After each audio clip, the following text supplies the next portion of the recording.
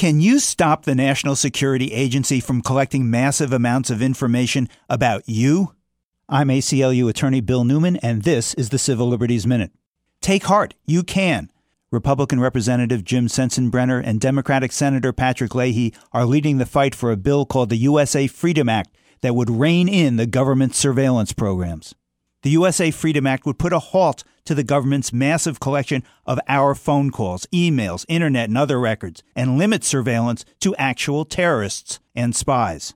The law would prevent the government from using so-called national security letters from collecting your communication, financial, and credit information unless you are involved in terrorism or spying.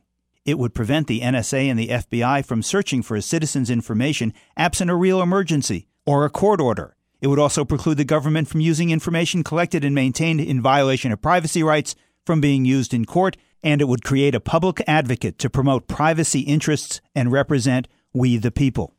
A vote on the USA Freedom Act will likely happen this month in both the House and the Senate. You can reach your senators and representatives through the Capitol switchboard, 202-224-3121, or by emailing them.